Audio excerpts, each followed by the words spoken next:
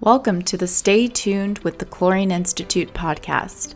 The Chlorine Institute, also referred to as CI, is a chemical trade association based in Arlington, Virginia, that focuses on advancing safety in the chlor-alkali industry. In this podcast, we will dive into the topic of safety as it relates to this industry. I'm Robin Brooks, Vice President of Health, Environment, Safety, and Security at the Chlorine Institute. Joining me today is David Libby, partner at Krause Bell Group, a consulting firm focused on improving safety leadership, workplace culture, and performance within their clients' organizations.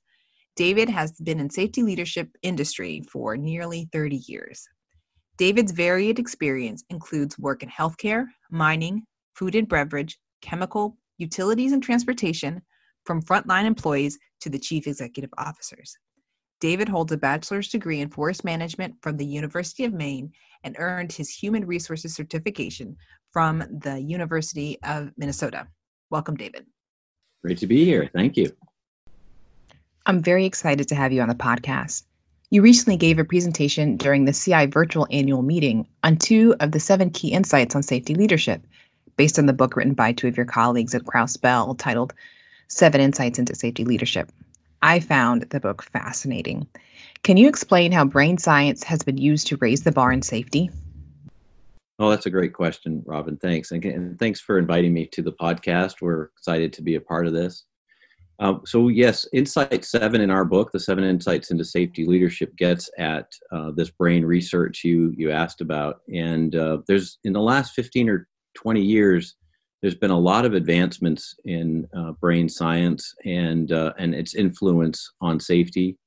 And we've been doing a lot of work in that area with clients in recently, and really kind of moving up from the focus on behavior to upstream from that to how do people think about behavior and think about decisions before they make them. And so it really is kind of a precursor to behaviors that we've been studying and working on with organizations.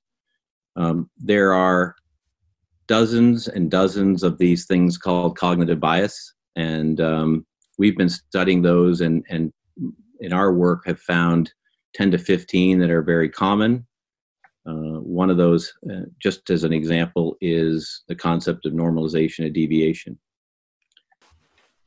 Sure, thanks. And so these cognitive biases, does this differ from behavior-based safety? I've participated in a few behavior-based safety programs in the past when I worked at a facility, and there was focused on what sort of state you're in. Are you rushed? Are you tired? Are you fatigued? Do you have are you highly distracted? And in some of those programs, it talks about how if you're in one of those states, you're more likely to make an error or to accidentally skip a step. So are these cognitive biases, are these different from those different states that we've heard about in behavior-based safety before? I think there's a lot of overlap with what you described. At the same time, I think what's different is in the behavior, and I've helped companies put behavior-based safety programs in for many, many years. So I get what you're asking about. What I think this does is, in at least a couple of different ways, I think it's different. One, when you identify some behaviors that are particularly concerning, you go out and you see the workforce maybe doing some things that putting themselves at risk. What the brain science helps you do is help you figure out why they're making that decision to do it that way. And as you said, in some ways, those decisions are amplified by their either emotional or mental or physical state. And so there is a lot of work to be done, I think, to understand more about how fatigue and how even psychological safety topics like mental health can influence decision making.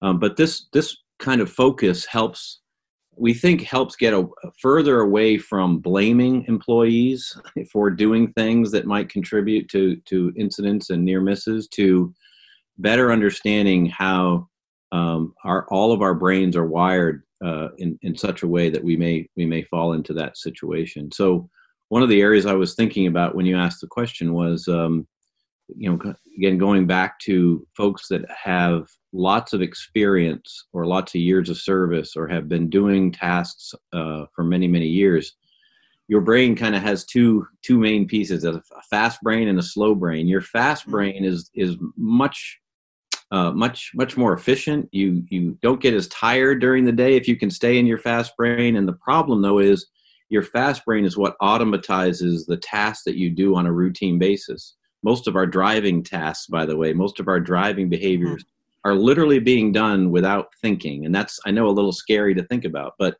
this fast brain can happen at work too. And the 30-year welder who's always welded a certain way gets into a place where they are in some ways, especially when they tell you this is when you want to get nervous. When they tell you as a supervisor, I've welded that part so many times I can do it in my sleep. Well, technically they probably have. You're really in your fast brain. You just don't need to think about what you're doing, and you literally can be thinking about other things and still be trying to get work done. We think that's obviously where you really want to put some focus and think about not only distractions, but what are some of the ways that you can keep, that worker in that example more focused on the task at hand. Because at least our research is pretty clear that we see far more injury problems, injury results, or safety results that aren't where companies want with the more experienced workers versus the newer hires. And although we often hear from client organizations, they think the problem is with their new hires. When you actually look at the data, it's far more prevalent in where there's more of an experienced work base, and so we think that's part of it is this fast brain notion that people get their routine tasks automatized and they literally don't have to think about the work. Yes, I've heard that described as system 1 and system 2 thinking before, and it's very interesting and sometimes very eye-opening that so much of our brain could be automated, and it's really like an internal artificial intelligence that's going on sometimes. So that's all very, very interesting things, and definitely relates to those that are working in the industries that we're working in and doing some of the same routine tasks that they're doing so often. So let's shift gears a little bit, and can you describe one of your most notable safety success stories that you've had throughout your career? Could be someplace that you worked, or it could be a client that you've worked with. Yeah. I think I know when I think about that question, I go to what I put a couple of examples in my own bio for people that get to know me.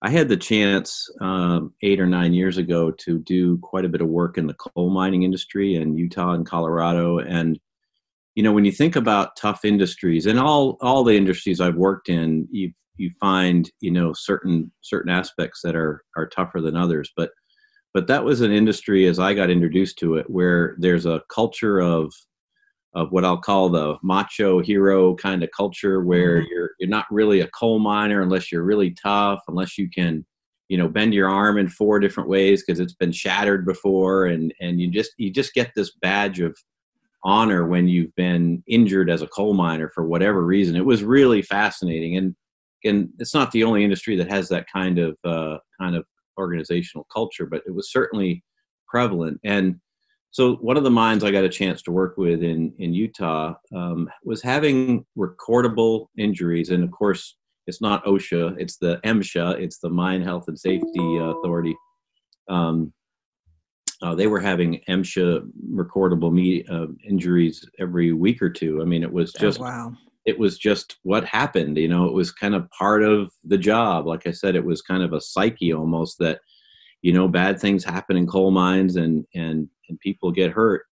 So I had the chance to work with leadership at every level, help them with a behavior-based safety process that was a no name, no blame kind of system that really just tried to look at the most common behaviors that would have happened right before, one of these injuries. And what was, I guess, the most rewarding after spending probably, 9 to 12 months working with them on enhancing the leadership capability of every level of leader, right up to the general mine manager, to working with a group of hourly coal miners who put their own process in place and really develop that kind of brothers keeper mentality. They went 2 years without a MSHA recordable injury. Wow. And I guess to me, as much as that's amazing in terms of safety results, they also set production records in that coal mine, and became kind of the shining star. The company had several mines, and when you can see how getting the safety part right really kind of pulled people together and created these caring relationships, not only between coal miner to coal miner, but a more respectful relationship between management and the coal miners.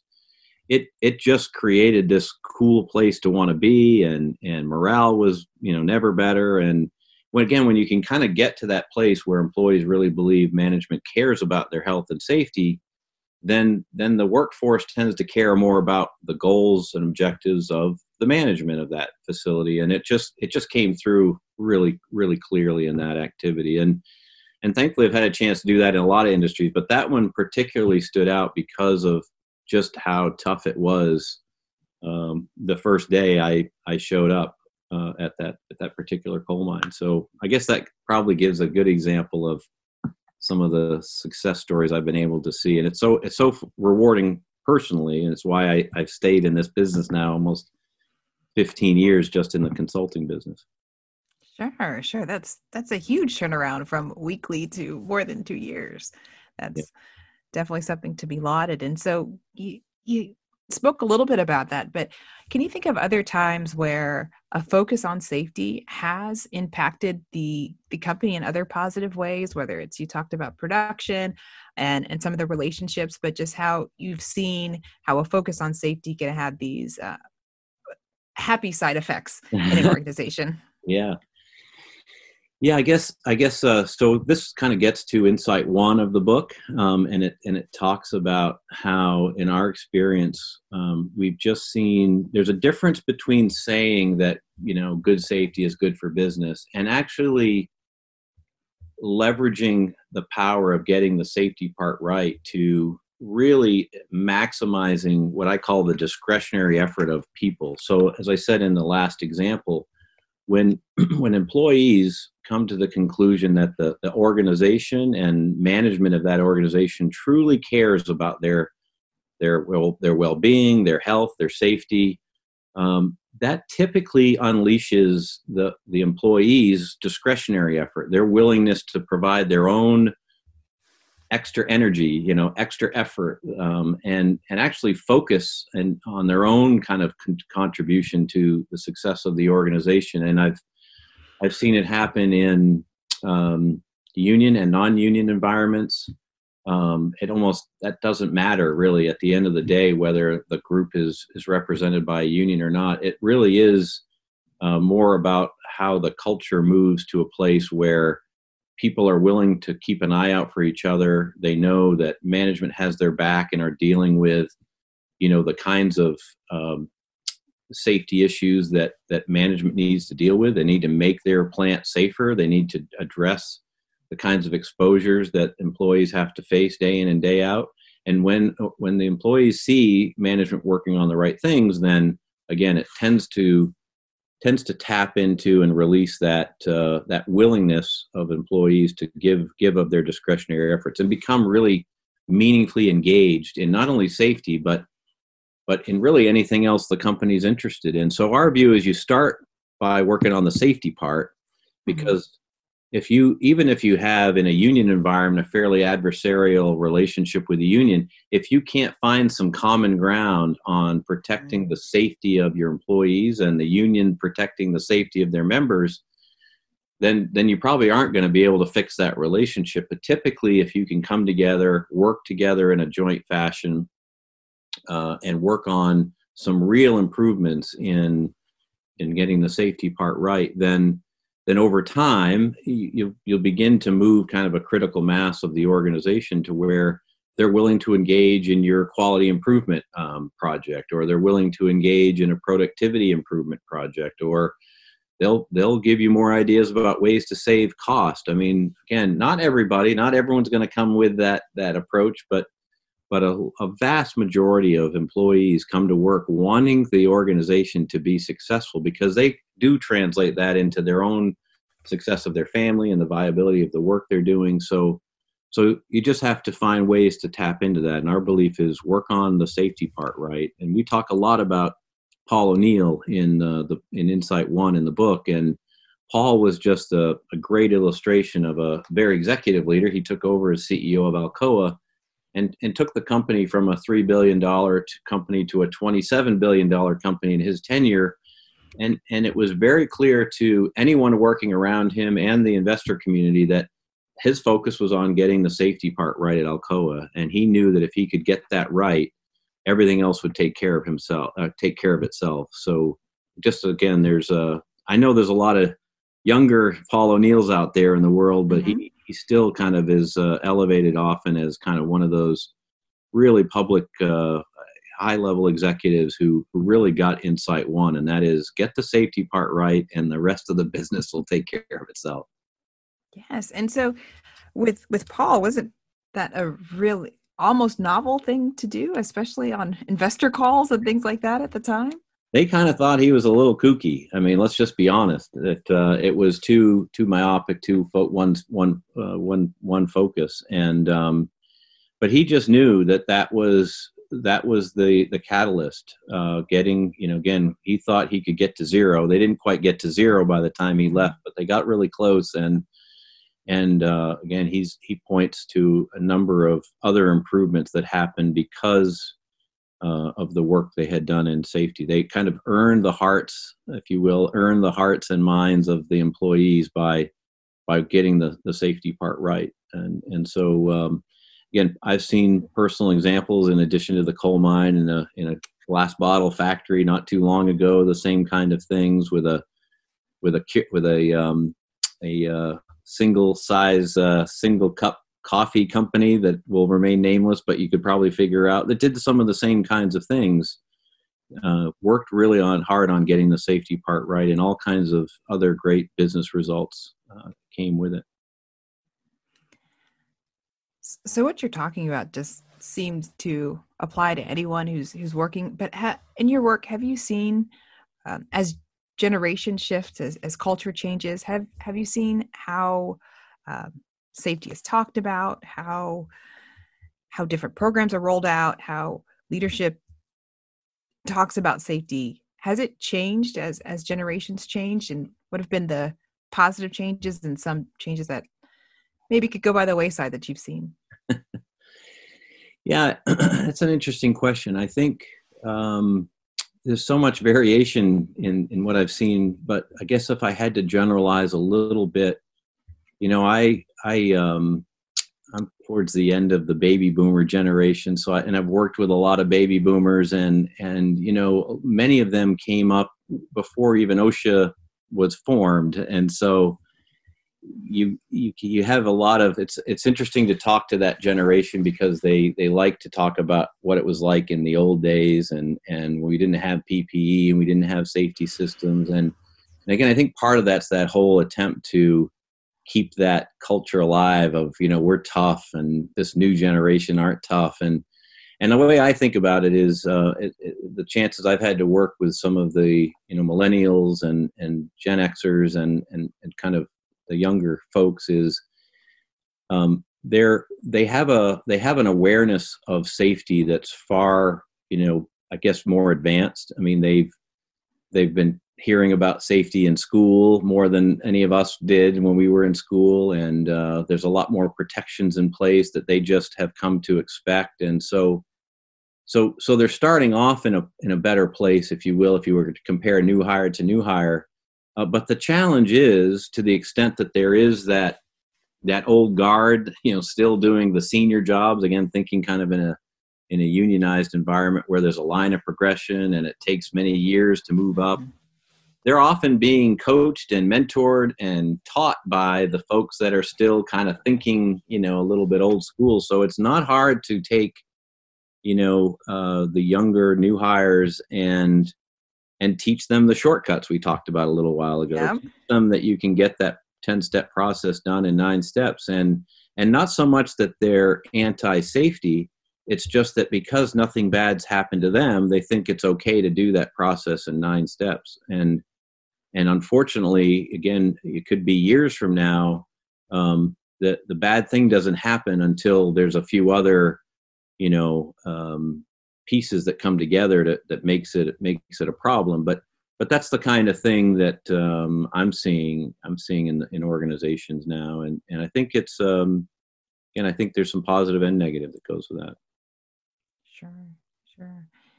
And it's interesting you talked about training across generations, and there is the risk of doing that 10-step process and training it as 9.5 as if that is. But what I've seen also is that you talked about the welder earlier that could weld in his or her sleep, but sometimes introducing someone to train or apprentice could make that person who has so much experience explain each part of each step and kind of wake up and get out of that fast thinking and go back to the slow thinking.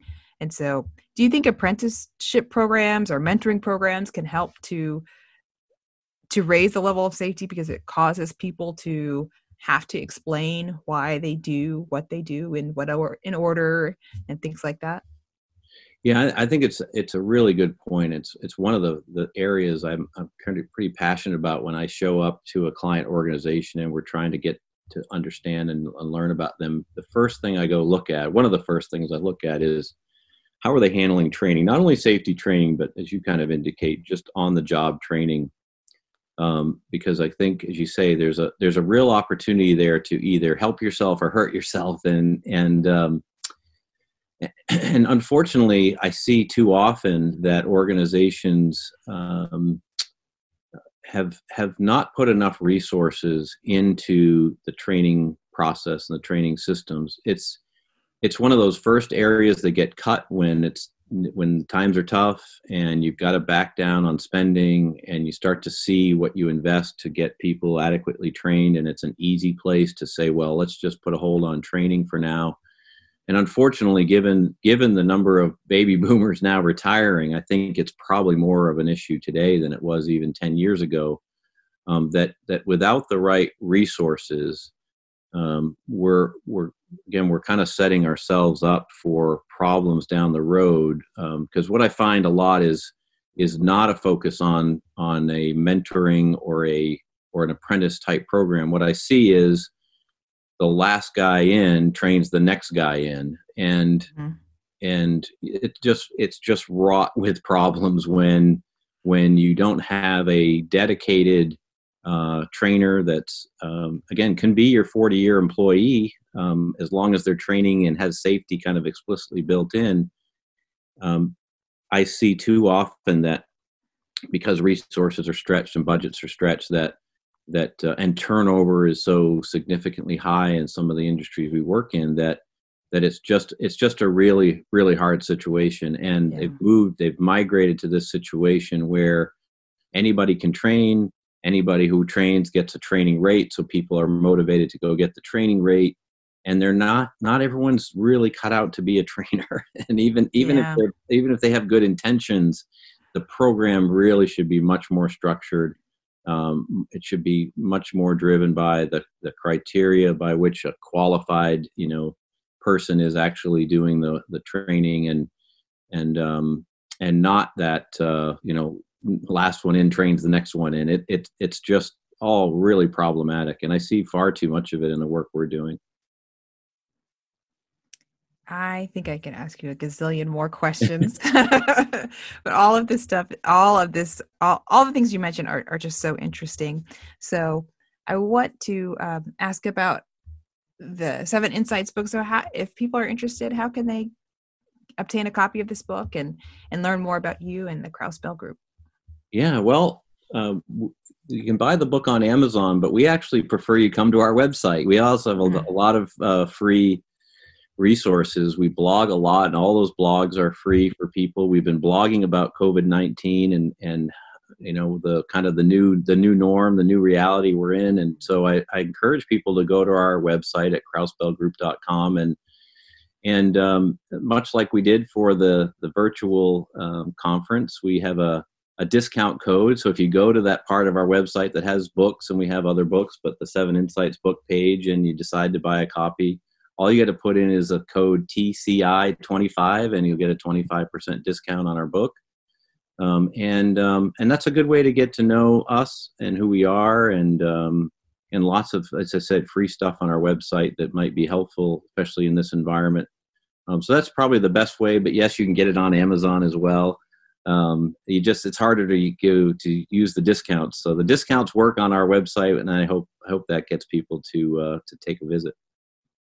Wonderful. Well, thank you so much for your time and all your interesting work. I hope we can continue this conversation some other time.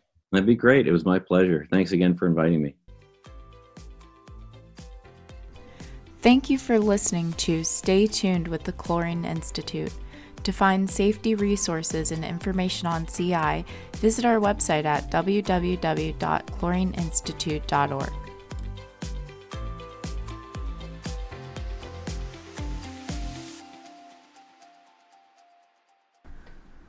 The comments, views, opinions, and recommendations expressed during this podcast are solely those of the guest speaker featured in this podcast. The Chlorine Institute, or CI, does not endorse, support, approve, recommend, or certify the comments of the guest speaker.